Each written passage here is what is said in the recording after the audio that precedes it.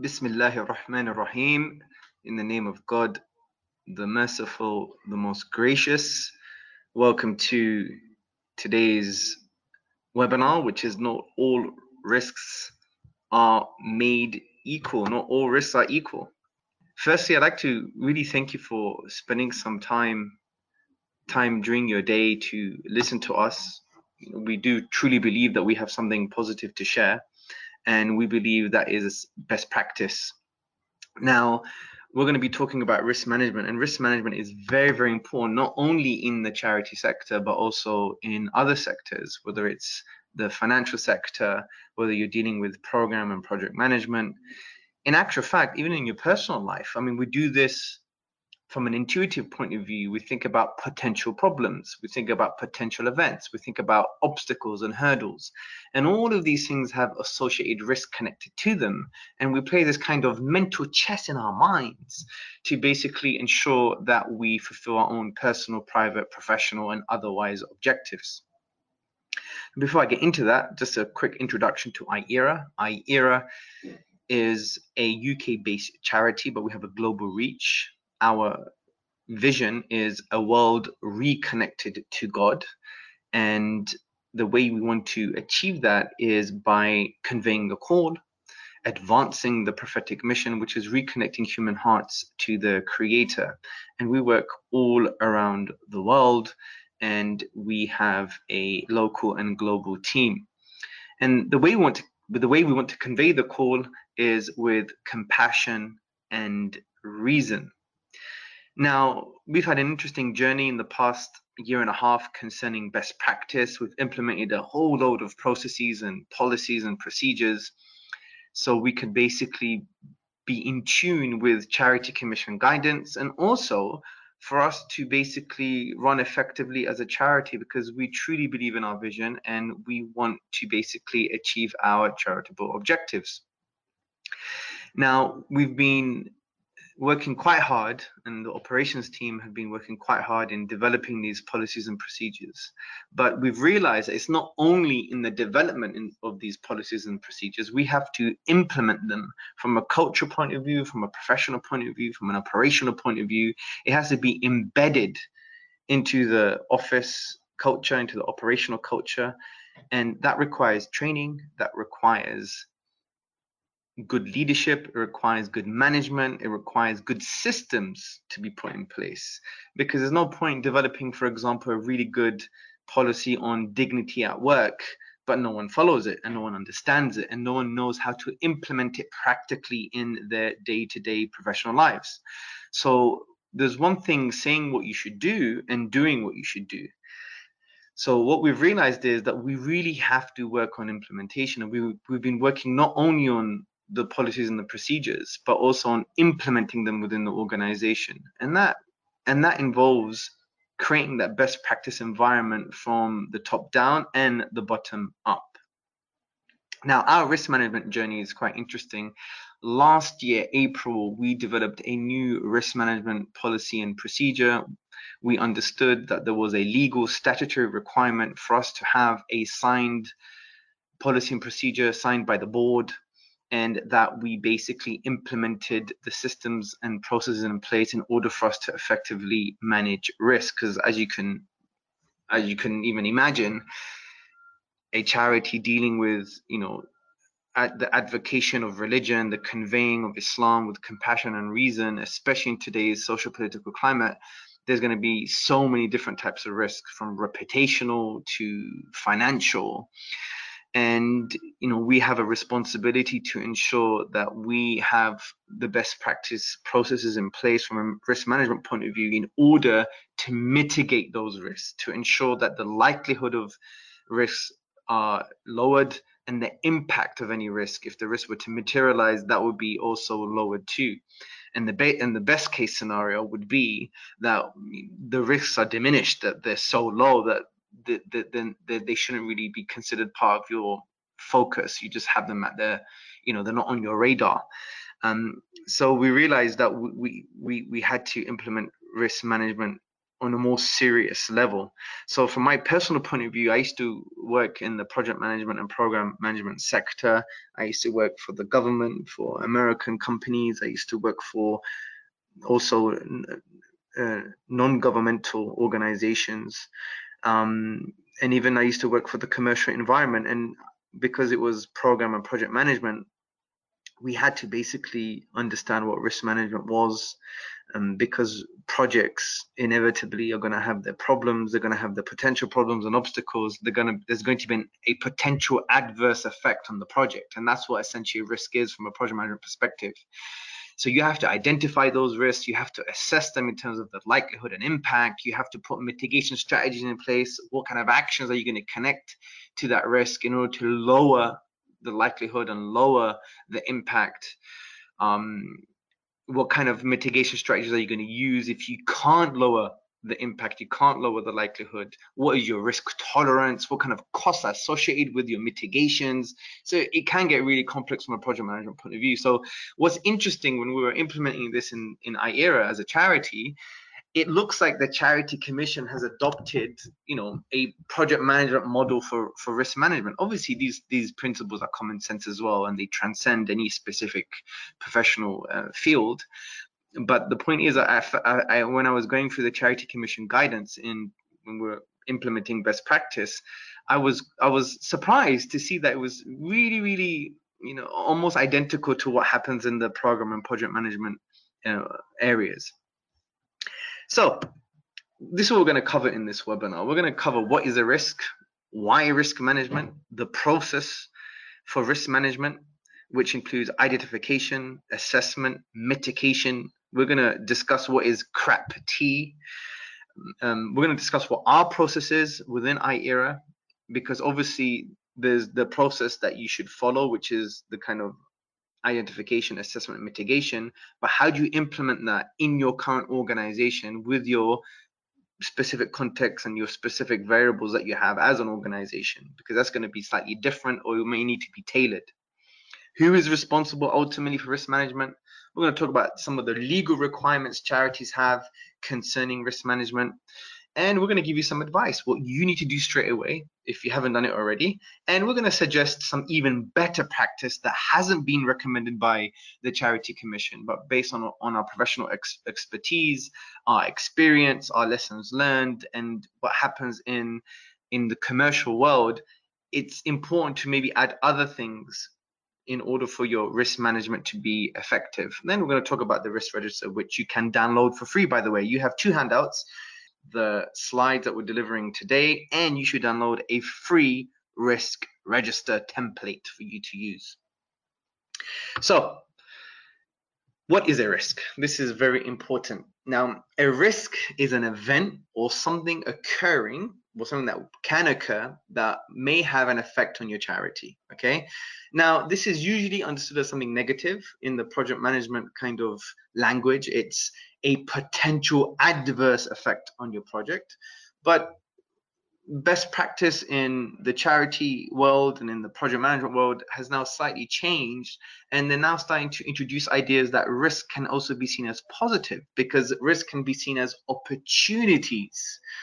Okay, so that's something that is quite interesting. We're not going to go into that specific area because the best practice and the Charity Commission guidance doesn't really go into detail concerning the connection between risks and opportunities, but it's just something for you to think about. So again, what is a risk? A risk is an event or something that may occur that would have an effect on your charity. So it's a potential adverse effect on your charity, a potential adverse effect on your project, a potential adverse effect on your activities. So here's an example. This is a financial risk. There is a risk that the current Brexit negotiations will undermine our contract negotiations with Airbus, because Brexit has created an environment of uncertainty with EU businesses. Now, obviously, this is not iERA's risk, but it's a hypothetical risk. As you can see, it's quite concise. It starts with there is a risk that, indicating that there's something potential going on, it may happen. And it not only discusses what the risk is, but it elucidates why the risk is also a risk, why it may occur. So just to repeat, a good example is the following. There is a risk that the current Brexit negotiations will undermine our contract negotiations with Airbus, because Brexit has created an environment of uncertainty with EU businesses. You could think of other examples. There is a risk that IERA as a charity will not be able to sustain itself to fulfill its charitable objectives because it doesn't have an adequate fundraising strategy. That's another risk.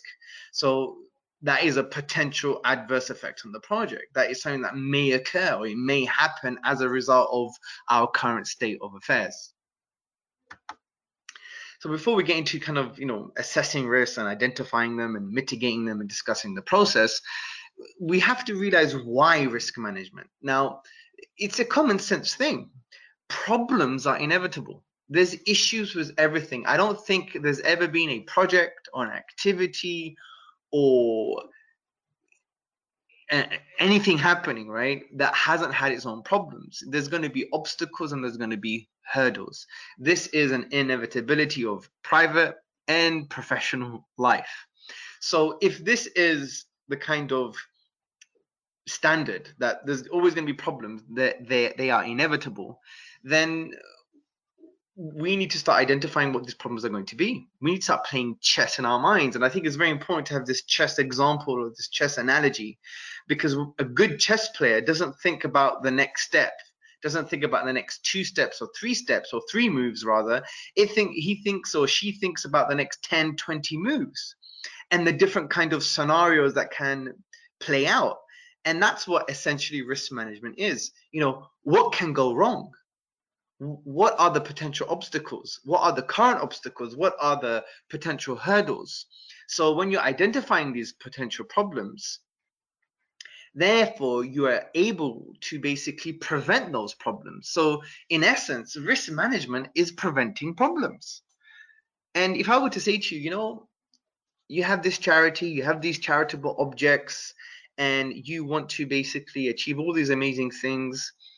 Now, if I were to say to you that, you could prevent most of the problems that usually occur with charities from occurring, would you be happy with that? Of course you'd be happy. You'd be delighted. If you could find a way of stopping all the potential problems from occurring, and therefore you can fulfill your charitable objectives in the best way possible, and everyone will be delighted. And that's what risk management is really about. We're just basically identifying potential problems and stopping the potential problems in order for the project to be successful, to be on time, to cost, and to quality, and for our charitable activities to also be on time, to cost, and quality, and our charitable objects to be achieved. Now, no one's ever going to say to me, you know what, there are no problems at all. That is basically naive. It's probably a statement coming from someone who's extremely idealistic and hasn't had any experience with projects or charities before. But obviously, we all know that problems are inevitable. So what you're doing with risk management is identifying those potential problems, and as a result, it will give you the opportunity to find out how to deal with those potential problems. Now, the Charity Commission guidance is very clear on this. It says organizations face internal and external actors and influences that make it uncertain whether, when, and the extent to which they will achieve or exceed the objectives. The effect this uncertainty has on the organization's objectives is risk. So the way they define risk from that point of view is basically internal and external influences and actions and actors and obstacles and problems that can basically have an adverse effect on the charitable objectives. In essence, it's basically identifying potential problems and dealing with those potential problems.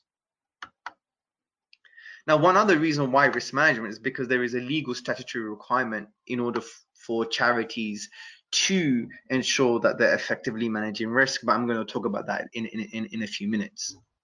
So what's the process? Well, the Charity Commission gives some good advice concerning the process. It essentially says that risk management is dynamic. Okay, you have to. it's cyclical. You're always dealing with risk. Just because you've identified the risk today and you think you've dealt with the risk effectively, you've got good mitigation strategies in place, you can't now just close the risk, right? Usually it's always open and you're always keeping an eye on it. Yes, the impact and likelihood can fluctuate of a particular risk, but it's very rare that you would close off a risk completely, unless the project is completed, of course. But when it comes to charities, many risks are ongoing. So the Charity Commission says quite clearly, risk management is a dynamic process, ensuring that new risks are addressed as they arise. It should also be cyclical to establish how previously identified risks may have changed. Risk management is not a one-off event and should be seen as a process that will require monitoring and assessment, and staff would basically need to take responsibility. So from that point of view, it continues and says that there needs to be some kind of risk management culture. Now, the basic risk management process as defined by the Charity Commission and even by best practice project management, that if you have experience or previous knowledge of, you see that the process is as follows. There's an identification stage where we have to identify the risks. There's an assessment stage, or essentially what that means is you assess the impact and likelihood of the risk. There's a mitigation phase where you start thinking about what kind of actions do I put in place in order to stop the risk from materializing, ensuring that the impact, if it were to materialize, were to be reduced, and also reducing the likelihood of the risk from occurring. There's also a post-mitigation assessment, which is very important. What is the post-mitigation assessment? Well, as a result of your actions that you've put in place to lower the probability, to lower the likelihood of the risk occurring, to lower the impact of the risk if it were to materialize, those actions have an effect on your risk. Has it decreased the impact? Has it lowered the probability of the risk occurring? So assessment is not just a one-off thing. You continually assess every time you implement new strategies in place, every time you have new actions in place to deal with your risk. And that's why review is very important, because it's not just a linear process, it's cyclical. You continuing the identification process, you're continually assessing and mitigating your risks. So let's break this down in detail so you have an idea on what each stage, each phase mean. So identification. Now, identification is basically finding out what your potential problems are, finding out what the potential adverse effects are in your organization, finding out what the potential adverse effects are to your charity and your charitable objectives. Now, the interesting thing here is you just have to understand that some risks are obvious, obviously, but some are not. You really need to think hard when it comes to risk. I always say it's like playing chess. You need to be the Kasparov of the charity, of your charity. You need a Kasparov or a couple of them, right? One of the best chess players in the world, in order to think about, what are the risks and how are they going to occur. Now, sometimes we conflate risks with issues. Now, what's important is that an issue is something that has already occurred. It's a problem right in your face, right? It has occurred already. It's not a potential problem. It's not a potential adverse effect. It's not a potential hurdle. It's not a potential obstacle. It is an obstacle. It is a problem. So it's actually occurred. So don't think risks and issues are exactly the same. So from this point of view, you could redefine a risk as a potential issue. It's a potential problem from occurring. It has not occurred though, and that's important. Now, another thing to highlight, which we're not going to get into, but the more deep you get into this, you'd realize that issues can give rise to their own risks too. So maybe we'll go through this in our charity management series, is that we have to talk about change management and issue management. Essentially, issues occur. So things have materialized. Problems are now facing us. We have obstacles right now. These obstacles and problems may have associated risks connected to them. So in order to have a comprehensive risk management strategy, policy, and procedure, you need to basically also have an issue management policy and procedure, because that can be connected to risk, because issues can give rise to their own risks. But don't worry, we're not going to discuss this now.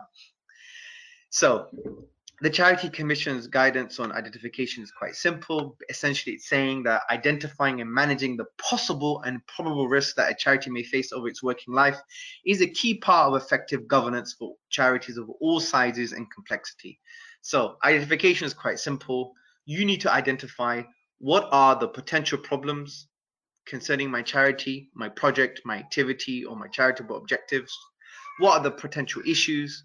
What are the potential obstacles? What are the potential adverse effects that are preventing my project activity, um, that prevent my project or activity from being successful?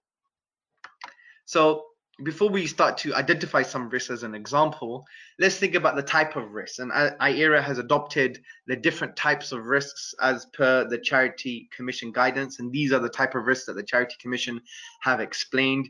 This is not something that you have to do, but this is just basically for good categorization. Start thinking about risks in those particular categories or areas of risk. For example, you have governance type of risks, which can be connected to inappropriate organizational structure. It could be connected to the trustees not having the relevant skills or commitment. It could concern conflicts of interest or even conflicts of loyalties, because the Charity Commission not only talk about conflicts of interest, but also conflicts of loyalties. There's another category of risk called operational type risks, which could be about, you have poor contract pricing, you don't have adequate staff or staff training, you have doubt about the security of your assets, you don't have a good legal team in order to have good legally robust contracts. There's another area of risk as well, which is called external risks, which concerns PR, public relations, reputational management, responding to government policy, responding to other agencies and stakeholders that may affect your current organization. It's very important to understand that we don't live in a vacuum or in a bubble. There are other organizations, charities, institutions, government or otherwise, that have an effect on our charitable objectives or on our projects or our related activities. You also have another category of risk, which is compliance with law and regulation. We need to have good knowledge, because poor knowledge could be a risk. Because if we don't have knowledge of the regulatory requirements, we don't have knowledge of the statutory requirement of ensuring that we have risk management procedures signed off by the board, then we need to know. And that's why many of us on this webinar, we're listening to this webinar or this podcast, because we want to gain knowledge in order for us to basically be compliant with law and regulation. So these are the categories of risk. My advice is, when you start to identify some of your risks, follow the categorization of the Charity Commission and start thinking, right, what are our governance risks? What are our operational risks? And it just helps you brainstorm and think about the types of risks associated with these areas of risks or with these categories of risks. So my advice in helping you identify risks is quite simple. Brainstorm. I repeat, brainstorm, brainstorm, brainstorm. Sit with the right people and start talking about what are the potential adverse effects on your project or on your charity. That's the right question you need to ask, the first question. As and when you brainstorm, you need to understand the power of further questioning. Now, you need to ask the right questions. For example, what are your objects and outcomes? Because once you understand your objects and outcomes clearly, you'll be able to understand any potential problems associated with that. Also, you need to ask the question, what is the nature of your activities, right? Understanding the nature of your activities and what you're actually going to be doing in detail is going to help you identify any potential adverse effects concerning your activities or projects. What is current or pending legislation? That is a very important question, because if you don't ask it, then no one's going to search for any current or pending legislation, because there's lots of legislation that's coming out that may affect the way charities are run. Have we signed up to the Charity Commission website and its guidance?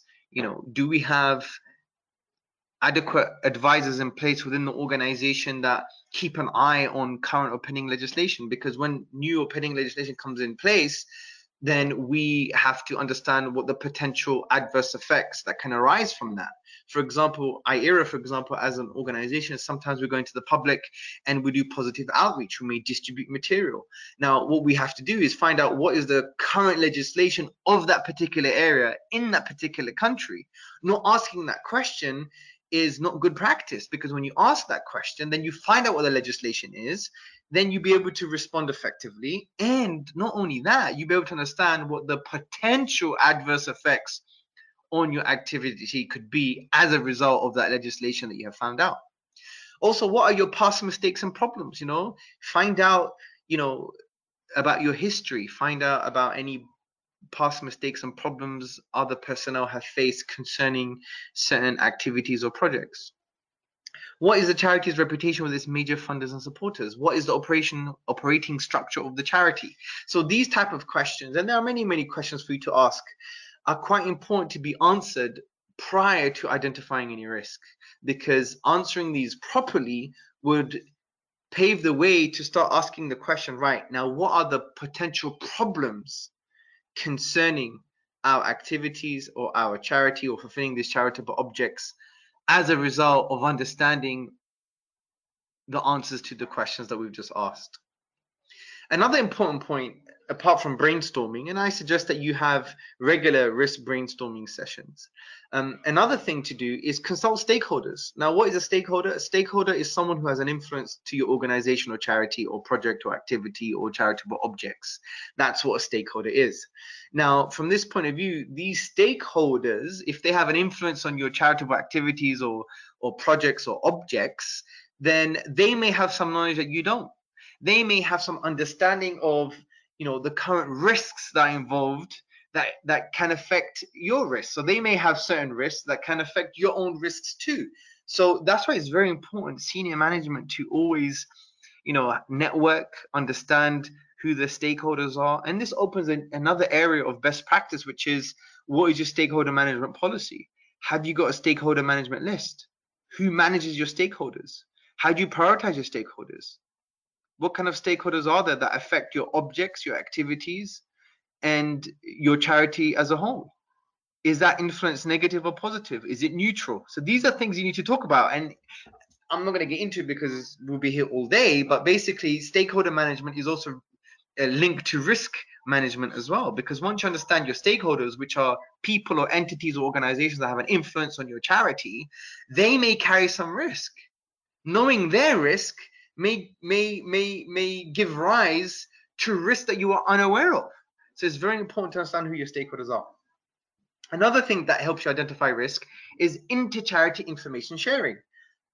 Get to know other charities, get to know other charities, especially in the sector that you're involved in. If it's the humanitarian sector, network, have dinners, have coffees, discuss, share information, understand what best practices they have, understand their risks, right? Because the way they respond to certain risks, you could basically adopt the mitigation strategies, or the way they have identified risk, you could basically share some of that best practice. And it's very important for you to do that. Yes, it's not easy. We get out of our comfort zone. We have to start cold calling, emailing, speaking, going to certain events, especially if it's connected to the area of work that we're working in. But it's very important for you to liaise with other leaders, other CEOs, other trustees, other charity workers who work with risk and work with operations or work with governance, in order for you to understand how they manage risk, because they may have best practice. They may be doing something really well, and you could share some of that information. So increase your networking from that point of view. Something very, very important to help you identify risk is creating a risk culture at work. For example, in IERA, we have a staff meeting once a week, and we basically have a risk management item.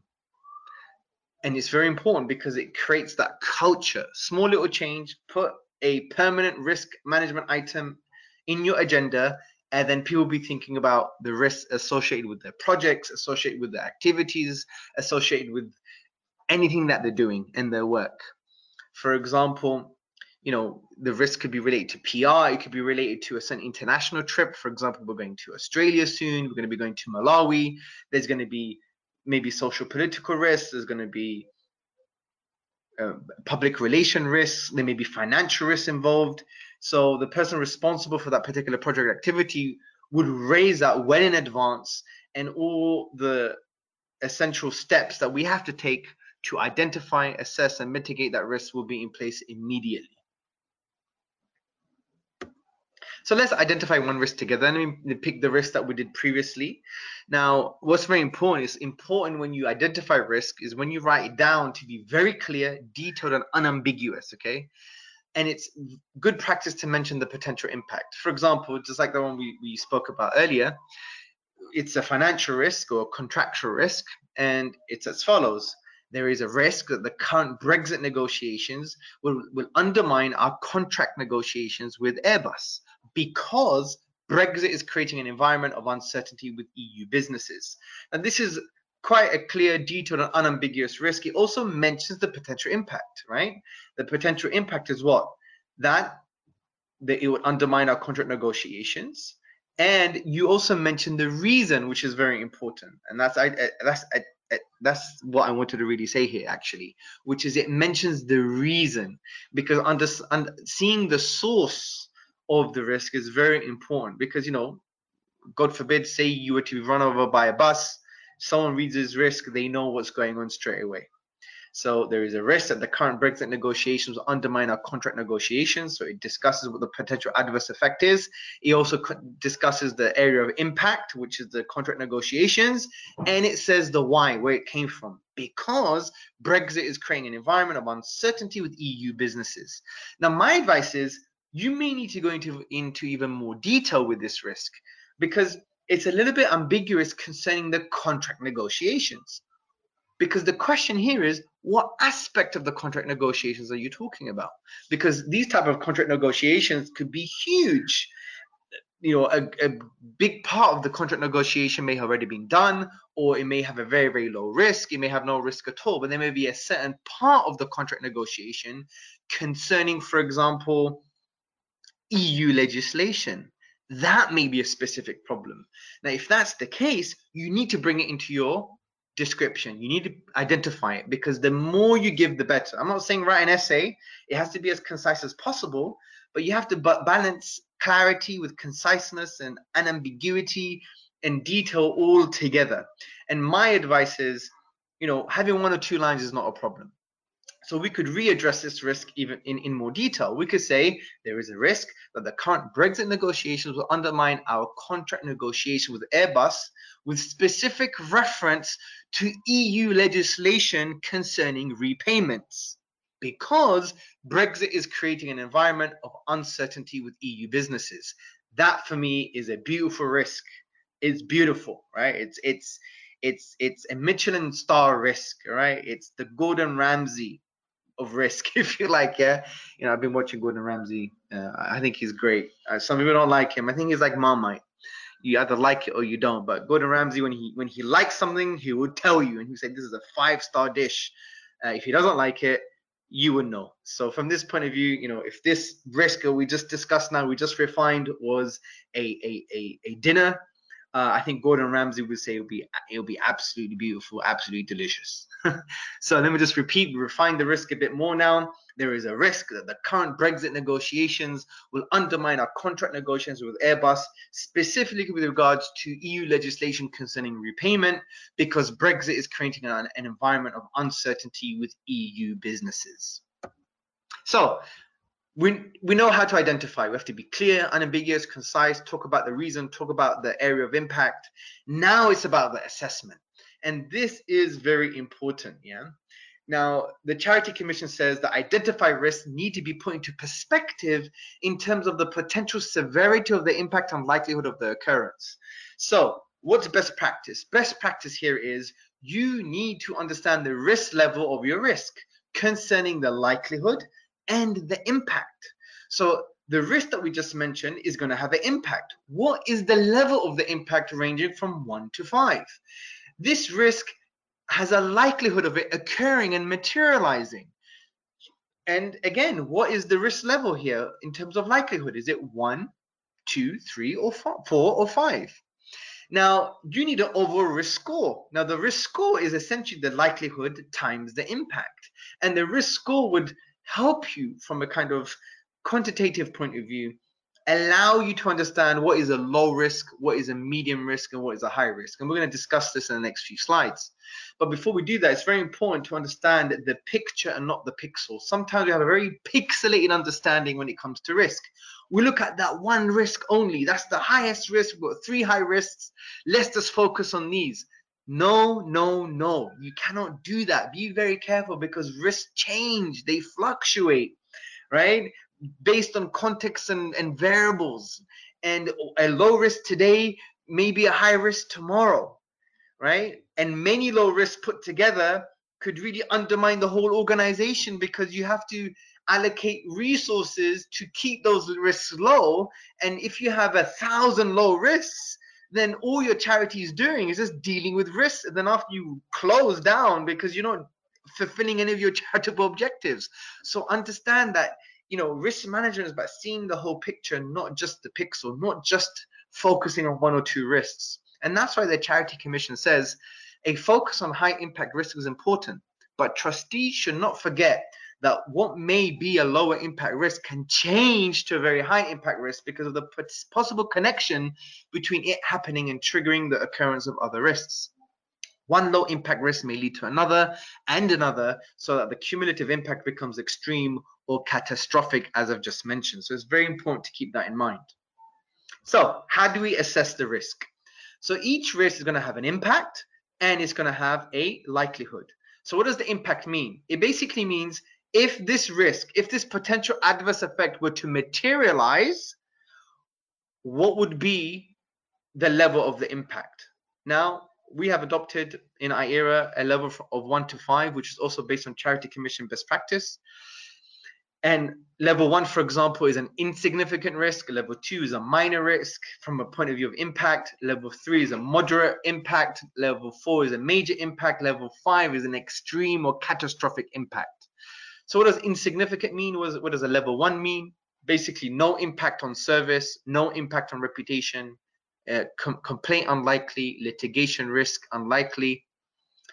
Also, if it's minor, if it's a level 2, it will be a slight impact on service, a slight impact on reputation, a complaint may be possible, litigation may be possible. If it's a moderate level impact or level 3, there'll be some disruption, some potential, there'll be a potential for adverse publicity, a complaint is probable, litigation is probable. If it's a level 4 or a major impact, service is going to be disrupted. There's going to be an adverse publicity, and that's not going to be avoidable. There's going to be complaint probable. You're going to have complaints that may be coming in, and litigation may be probable. If it's extreme or catastrophic or a level 5 impact, then service is interrupted for a significant time. Major adverse publicity is not avoidable. Major litigation is expected. Resignation of senior management, loss of beneficiary confidence, and so forth and so on. Now, what's interesting here, let's now apply this impact assessment on the financial risk that we discussed. So what was the financial risk? We said there is a risk that the current Brexit negotiations will undermine our contract negotiations with Airbus because Brexit is creating an environment of uncertainty with EU businesses. Now, I would say based on this table, it's a 3 or 4. More likely maybe 3.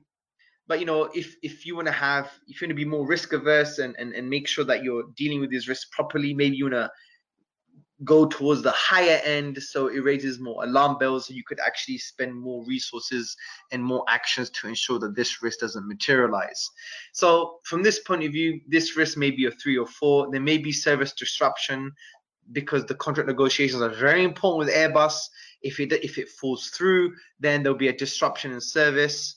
Now, depending if this contract is for a specific area of your work or for all of your work, then the level may change. If it's a specific area, then it'll be a moderate impact, level 3, because it'll be some service disruption. If it's, you know, considering the majority of your work, then I would say it will be a level 4 because most of your services will be disrupted as a result of the contract failing, essentially. So let's now move to likelihood. Now, the likelihood level concerns how likely this risk will materialize, how likely this potential adverse effect on your project or your charity will materialize. That's what it means. And again, it's a level 1 to 5. Remote would be level 1, unlikely would be level 2, possible level 3, probable level 4, highly probable or imminent at level 5. Now, a level 1 would basically be, something that may only occur in exceptional circumstances. A level 2 would be it's expected to occur in a few circumstances. A level 3 would be expected to occur in some circumstances. A level 4 would be expected to occur in many circumstances. And a level 5 would be expected to occur frequently and in most circumstances. So let's apply this to our financial risk. There is a risk that the current Brexit negotiations will undermine contract negotiations with Airbus because Brexit is creating an environment of uncertainty with EU businesses. We already said the impact would be 3 or 4. I've kept it at 4 now. The likelihood is 3. So it's expected to occur in some circumstances. What is the circumstance here? Well, it's the Brexit negotiations. Those are the circumstances. There are circumstances outside of Brexit that may not affect your contract negotiations. So you can't say many circumstances. It will be some circumstances. Now, this is where you need to be careful.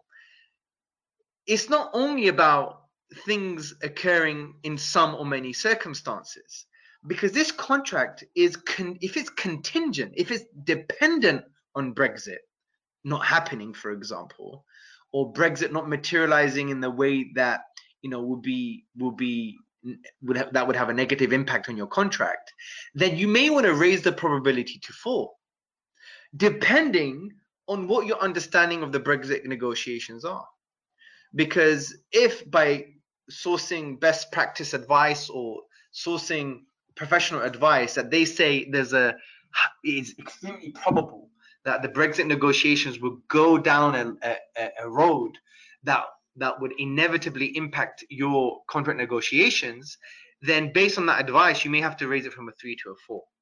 But the reason I'm mentioning this is for you to start to think outside the box and start to think that it's not just merely as saying that, obviously this financial risk may happen based on some circumstances, and those circumstances are Brexit negotiations. It's not as simple as saying that, because if it's just contingent on that circumstance, then if it happens and it's likely to happen, then it's highly probable. And if it's highly probable, then you may have to increase the likelihood from a 3 to a 4. So the risk score. Now, you could score this how you want. The Charity Commission, they don't just give low, medium, high. They give low, medium, high, and severe, I believe. But it depends what your charity want to do. The Charity Commission are not going to penalize you for not using their kind of risk score assessment. All the Charity Commission would do is they would tell you off if you said you were going to do something, you didn't do it. So that's what mismanagement is that you've got a policy, you've got a procedure, you've used most of best practice, but you've slightly tweaked it to your environment. If you don't follow through with that, then that would be seen as mismanagement, right? But picking a risk levels that are not entirely in line with what Charity Commission have suggested is not mismanagement. You've just decided to do it your own way, but the essence and the essence of the best practice is still there. So what we've decided to do is just have a very simple low, medium, high. Risk score 1 to 5, which is, if you remember, is the impact times the likelihood, would be a low risk. A medium risk would be 6 to 11 score. A high risk would be 12 to 25. And it's very important to have this in place: low, medium, high, green, amber, red. It's an easy way to report to the board. It's an easy way to basically just to report to the necessary levels of management. It's just easier to basically manage risk that way when you're risk reporting. So we've done the assessment, now the mitigation. So what's mitigation? Mitigation is very simple. It's the actions that you have in place to mitigate the risks. It's the action that you have in place to deal with the risk when it materializes, or to lower the likelihood of it occurring, or to lower the impact of the risk, or the potential impact of the risk. So as the Charity Commission say, Where major risks are identified, the trustees will need to make sure that the appropriate action is being taken to manage them. And this is very important. So any appropriate action that you're taking to manage the risk is known as mitigation. Now, there are 5 main ways of mitigating risks. Now, I've called it crap tea. So you see this lovely old lady. She's shocked, most probably because she just drank crap tea. Apologies, but I'm only using this because you won't forget it, okay? So what does crap tea stand for? It stands for contingency, reduction, acceptance, prevention, and transfer. So these are the areas of mitigating risk. So what's a contingency? A contingency is an action or plan for when the risk materializes. So when it becomes an issue, when the risk materializes, you have a plan in place to reduce the impact, okay? Again, something that's slightly separate but it's also connected is reduction. What's reduction? It's an action or plan that reduces the potential impact of the risk. I forgot to mention the word potential there, because the difference between reduction and contingency is when the risk materializes. Reduction is when it still hasn't materialized, but you've had an action plan in place that reduces the potential impact of the risk. There's also acceptance. Acceptance is do nothing. If the risk can be tolerated given its current score, then just don't do anything. If it means by doing something it may create more risk, like financial operational risk, then my advice is don't do anything but keep an eye on it. Prevention. Prevention is an action or plan that lowers the likelihood of it occurring. So you could put some actions or plans in place that lowers the likelihood of it occurring. For example, especially when it comes to our area of work, if you're afraid of some volunteers, they may breach your extremism policy because they may have said something that could be misconstrued as extremism. The way of lowering the probability of that risk occurring is by training them, making sure they sign up to your risk management policy, they sign up to your risk management guidance, and getting them to be trained to have effective training, so they internalize best practice, they internalize what it means to be someone who conveys Islam with compassion and reason, and therefore that would lower the likelihood of any breach of the extremism policy. Finally, you have T for transfer, which essentially means that you transfer the impact and management of the risk to somebody else. It's nothing to do with you anymore from that point of view. For example, you have a third party contracted to write some software.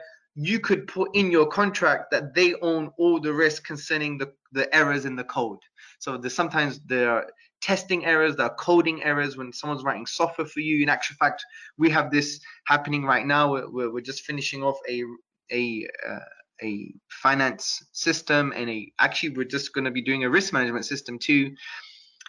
What basically happens is, we don't want to own all the risk concerning the problems with the software, because there's inevitable problems when it comes to coding. There may be bugs appearing. The way to transfer the risk is in the contract or in the service level agreement with the company. You could say to them, you own all the, or you have the responsibility for ensuring that if there's any bugs in the system, that you actually have all the plans in place to mitigate the impact of those bugs on the system itself. And then you could put that in the contract itself. So basically you've transferred the management of the risk to somebody else. So let's give an example concerning the risk that we've been talking about. So just to remind you, the risk was, there is a risk that the current Brexit negotiations will undermine our current negotiations with Airbus, because Brexit is creating an environment of uncertainty with EU businesses. Now the mitigation, or one mitigation, by the way, you could have many mitigations. One mitigation could be provide Airbus with a detailed impact assessment of Brexit on your business, with solutions to any hurdles and obstacles that may hinder Airbus's ability to agree the contract. This is a form of prevention, because if you could give Airbus, for example, a really detailed impact assessment saying, if this happens, this is what we will do.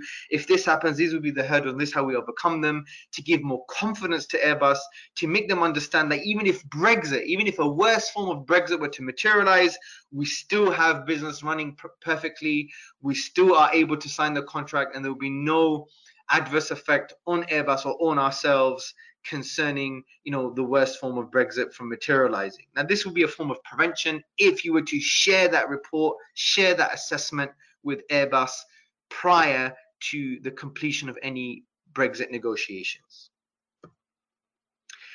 So what's important now is not just to stay with the pre-mitigation assessment, because remember, we assessed the risk, we gave it a score of 12, the likelihood was 3, the impact was 4, based upon the fact that we haven't mitigated anything. Now, since now we have a mitigation in place, the level of the risk is the score is gonna change. It may increase or it may decrease. Now, if you have good mitigations in place, the risk score should actually get lower. So in this case, we said what the financial risk is. We did a pre-mitigation assessment. Likelihood is 3, impact is 4, therefore the pre-mitigation score is 12. We've put a mitigation in place, which is an impact assessment, which is a form of prevention. So what does prevention do? It lowers the likelihood. So it should, if it's effective, and if we actually action that mitigation, it should lower the likelihood. So our post-mitigation assessment will now change. Instead of the likelihood to be 3, it's now 2. Now the impact will stay the same, fair enough, but when you do the score, it's moved from a high level risk to a medium level risk. Now the mitigation score is now 8. It's very important in your risk management strategies and process in your charity that you don't only assess before the mitigation, you assess after the mitigation as well. It's very important. And that would help you keep the risk dynamic, and you're always looking at your risk, because as your mitigations change, as you implement them and action them, you know that you have to start to change and tweak your post-mitigation assessment. Pre-mitigation may always stay the same, but it's the post-mitigation assessment that is likely to change regularly depending on your mitigation strategies. Now, my advice is when you start to put all this in place, you need to start off by having a policy and procedure in your organization signed off by the board. I think, we all have a statutory requirement. Charities have a legal and statutory requirement for the trustees and the board to sign off a risk management policy and procedure. We have our own risk management policy and procedure as well. And this is the structure of the risk management policy and procedure. You could take the structure and you can develop it further as well. Have the purpose of the document. So you can talk about why you have this document. What is your approach to risk management? My advice is stick to best practice, stick to the Charity Commission guidance. What is the role of the board and its composition of the board? What is the role of the risk management group and its composition, if applicable? For example, in our context, we actually have a risk management group, which involves stakeholders. If you remember what I talked about brainstorming, we need to have stakeholders involved, people who are involved in best practice. We have a governance consultant that sits on the risk management group. What is the role of the risk coordinator? It might not be one role, it may be an aspect of an existing role, but you need to have someone who's basically helping manage the process of the risk and helping doing the initial assessments. What are the roles of the key staff and volunteers? How do you establish a risk management culture? What are the internal controls? What's your governance structure? What's your risk management framework? Do you have a risk register? Well, now you do, because we've given you one for free that you could use and amend at your pleasure. You could download it. You could see it on the right-hand side of your screen if you click on the handout section. Also, developing a risk management culture. How are you going to develop a risk management culture? As I said, what we do many things, but what we also do is we always have a permanent risk management item on our staff meeting agendas. And what's the risk management process? Obviously, you're going to do identification, assessment, pre and post mitigation, mitigation itself, pre and post mitigation analysis, assessment. You're going to have a process map to make it easier for people to follow. But you may have to have a process that's tailored to your organization. And that's why we have our own process that's tailored to organization as well. So this is the kind of summary of our current process. It looks quite complicated, but we've done it deliberately to ensure the flow of operations. And basically what we have a risk assessment request that could come via any channel, based on best practice, based on our culture, based on the staff meetings, based on what the board have sent through. Anyone could put a risk assessment through. The information is passed to the operations coordinator that's responsible for doing the initial risk assessment. What we've done is, if the risk assessment is low, the score is low, from the point of view of post mitigation, once there's been an assessment with one or two initial mitigations, if it now is low, then an email is sent to a trustee and the CEO to approve. If and now once the trustee and CEO assess the risk, if it's approved, then it goes to the risk register and the risk register is updated accordingly, and the activity can continue, for example. Now the reason we did this because we didn't want operations to stop, and as a result of thinking that all risks have to go through our risk management group. The risk management group meet once a month. If we had to wait once a month before any risk is approved or assessed, therefore there could be huge delay in our operations, and we have a duty to our donors in order for us to ensure that we're rolling out our action plan for the year. So if it's initially assessed as low from the operations coordinator, and they're going to assess this based on their expertise, meetings that they have with stakeholders, meetings that they have with influentials, meetings that they have with professionals and people who understand best practice, understanding previous experience.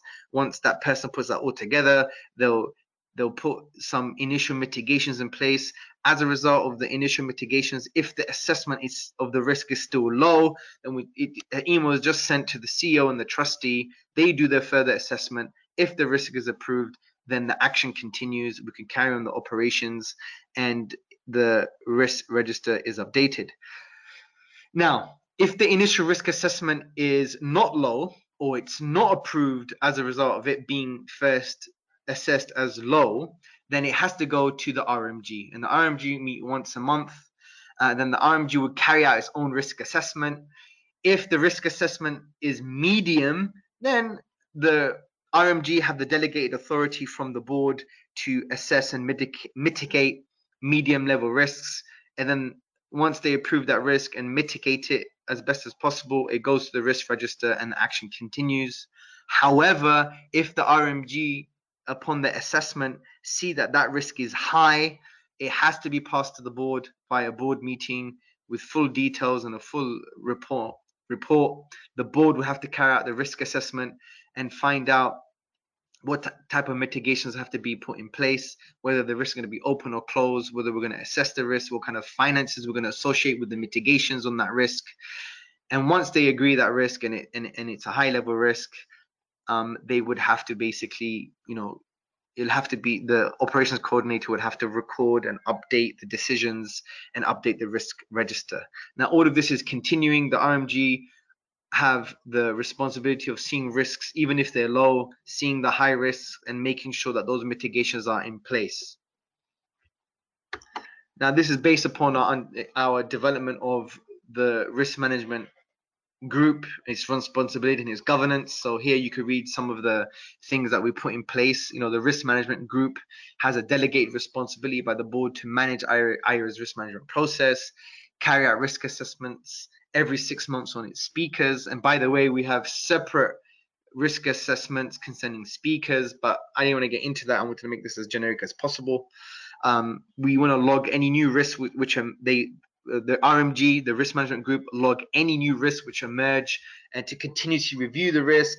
They identify the risk, they do the mitigations and the monitoring, they ensure all mitigation actions are implemented, they review and update the risk register via the operations coordinator, because that person's part of the risk management group as well. Risk management meetings will follow the risk categories required by the Charity Commission. Concerning the risk management group governance, the risk management group sits every month to review and approve the risk assessments. The RMG have the delegated authority to be able to approve any risk assessment that has been initially scored as low by email. And members from the RMG will be able to do that. The RMG would also be able to assess and mitigate and control risks with a score of medium. They could accept or reject risks that are of medium score. Anything that's of high, for example, has to go to the board, as we just discussed. There'll be a quarterly report sent to the board of trustees All risks, regardless of initial scoring, will be further reviewed by the RMG, the risk management group. So as you can see, we have a very detailed process that we've implemented, and we've taken that best practice and we've tailored it to our own organization. So finally, in the last 5 minutes, I know it's taken some time, we have to understand who's responsible for risk management in a charity. Now, overall, it's the trustees. As you see here with the Charity Commission guidance, I've taken it from the Charity Commission guidance, it's the trustee body. The responsibility rests on the trustee body. However, as the Charity Commission says, don't misinterpret this. Don't think that the trustees have to do everything, right? The trustees are likely to delegate elements of the risk management process to the staff or professional advisors, as has been done in IERA. So there is a form of delegated authority, but you have to mention that in your risk management policy, as we mentioned previously. Mention what the levels of delegated authority are. In the case of IERA, the trustees have delegated authority to the RMG and to the operations coordinator, but there's always a trustee on the RMG. So understand the ultimate responsibility of risk management is on the trustees, but for bigger charities, the trustees are allowed to delegate some of that authority to other members of staff or other groups that they have created within the organization.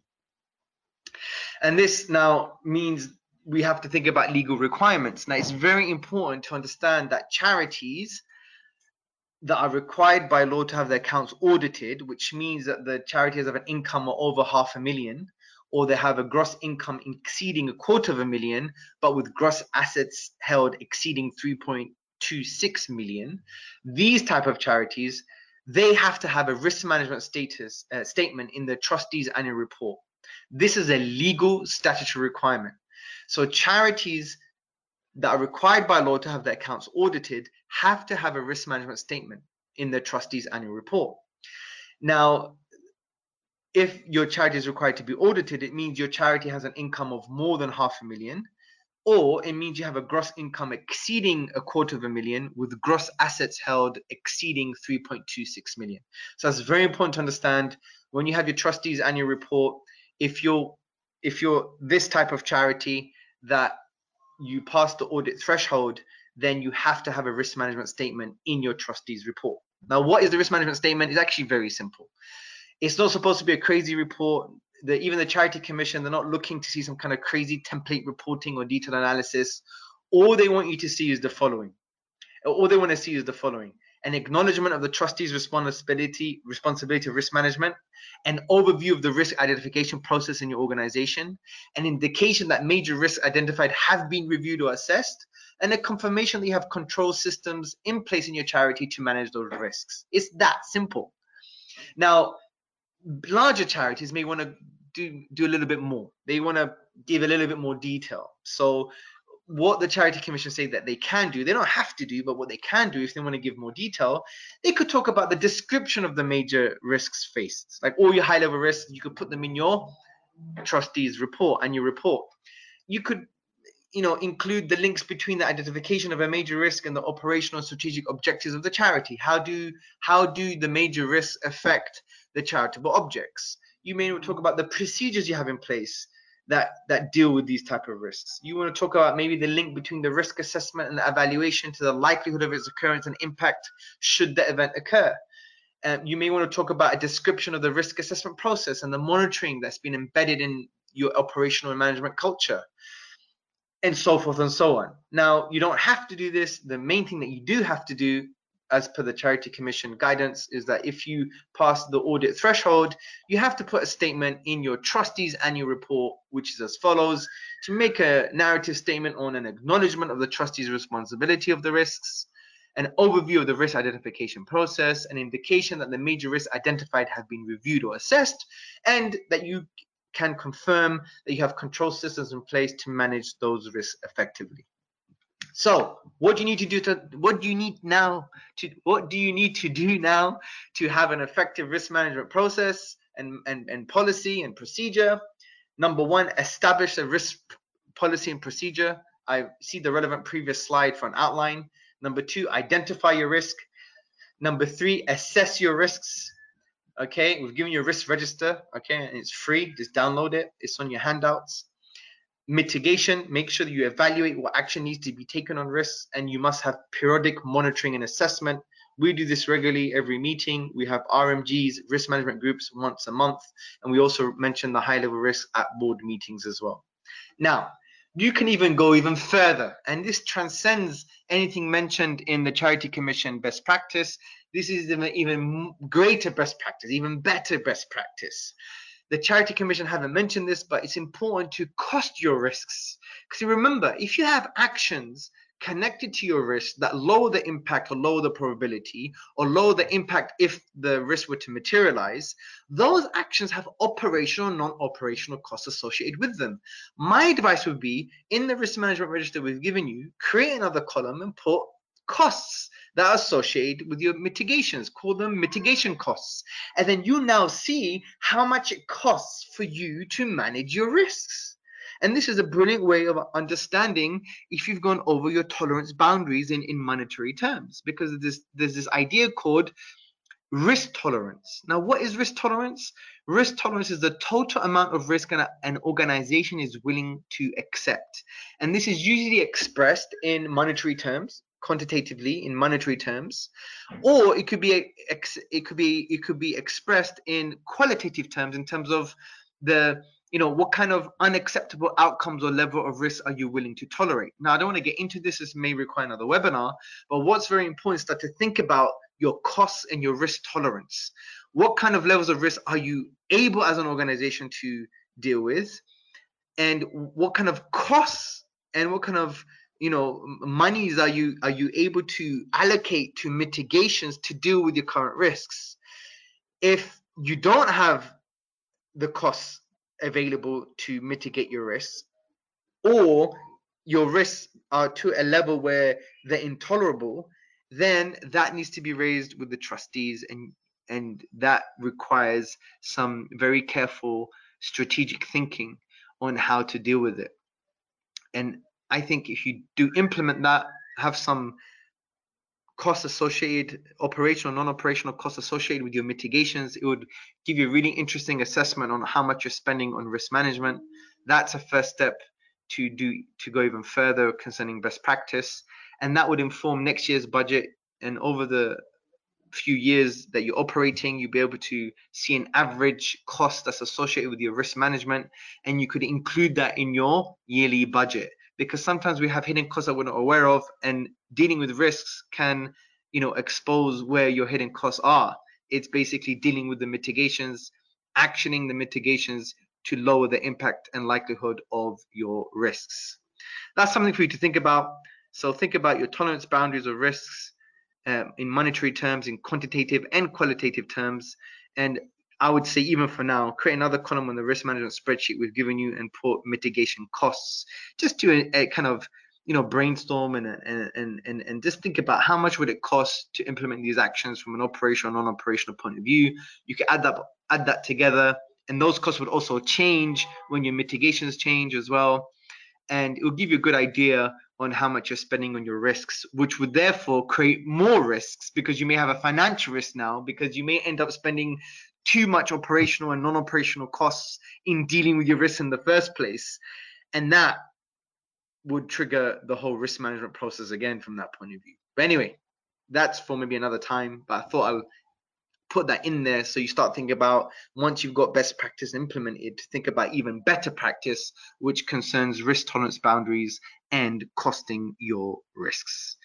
So you've just listened to iEra's charity management series webinar, Not All Risks Are Equal, Risk Management in the Charity Sector. Any other questions? So the other question is, how can we ensure that the risk process followed by the trustees, it is something not of interest to the board? It is sometimes not something of interest to the board. Well, the one way to do that is to have a good communication with the board of trustees, and for you to educate them and to point towards the right direction, that they actually have legal responsibilities as trustees in order to manage the charity. And one way of doing that is by basically speaking to your trustees and showing them the Charity Commission guidance on the issue, and that they have legal responsibility. And once you show that to them, because it's all about education, if you show that to them in the best professional manner possible, show them the implications of not managing risk, show them the legal implications of not managing risk, and show them that you could be accused of mismanagement by a potential charity investigation, which you don't want to happen. Now, it's not about creating fear, but they should have within them the zeal and the passion to ensure that the charity is successful, because you have charitable objects. One way of ensuring that the charity is successful is by implementing good risk management, because problems are going to be inevitable, and it's about dealing with those future problems, those potential problems. That's what risk management is. So I would say just create that communication, show them this webinar. That's one way of doing it, and show them the relevant Charity Commission guidance for risk management. Now, if they still, after going through exhausting all the different avenues of ensuring that they understand the necessity for risk management, if they still do not want to even implement risk management, even though they may have a statutory duty to do so, then you may have to go to the Charity Commission website and look at the whistleblowing policy. And unfortunately, you may have to contact the Charity Commission yourself to let them know that there's mismanagement, because it's your responsibility as an individual, because this is charitable money, and it could be seen as a misappropriation of charitable funds. Because if you know that you have to do risk management, and there are risks in concerning your charitable activities, and deliberately not having risk management means maybe spending more money when problems actually occur, then that could be seen as a mismanagement of funds, and that's the last thing you want on your neck. But you know what? That hardly happens. Don't worry. I'm really sure that if you're professional and kind and compassionate and smart, if you speak to your trustees and tell them about the legality and the statutory nature of this, and not only that it would help the charity fulfill its objectives in the best way possible, I am sure that anyone who's sincere would actually want to implement risk management in the organization. And just as a caveat, this is not, we can't give you everything in an hour and 15 minutes. We can't give you, we can't implement risk management for you. We've just given you some of best practice. We've given you some indicators where to investigate and learn further. We've given you a free risk register. You have to continue the journey yourself now. Go on the Charity Commission website. Maybe you want to hire a contractor for a few days to give you best practice concerning risk management, a governance consultant, a governance advisor. All those things are very, very important. Hopefully this webinar was to initiate your risk management journey. Okay, so yeah, may God bless you all. Thank you very much for listening, and I hope you've enjoyed yourself, and I really hope that your charity now implements effective risk management in order to prevent the potential problems from materializing. And hopefully, if you put this in place, you'll be able to mitigate your risks as best as possible, and you'll be able to fulfill your charitable objectives. All the best. God bless. Thank you very much for listening.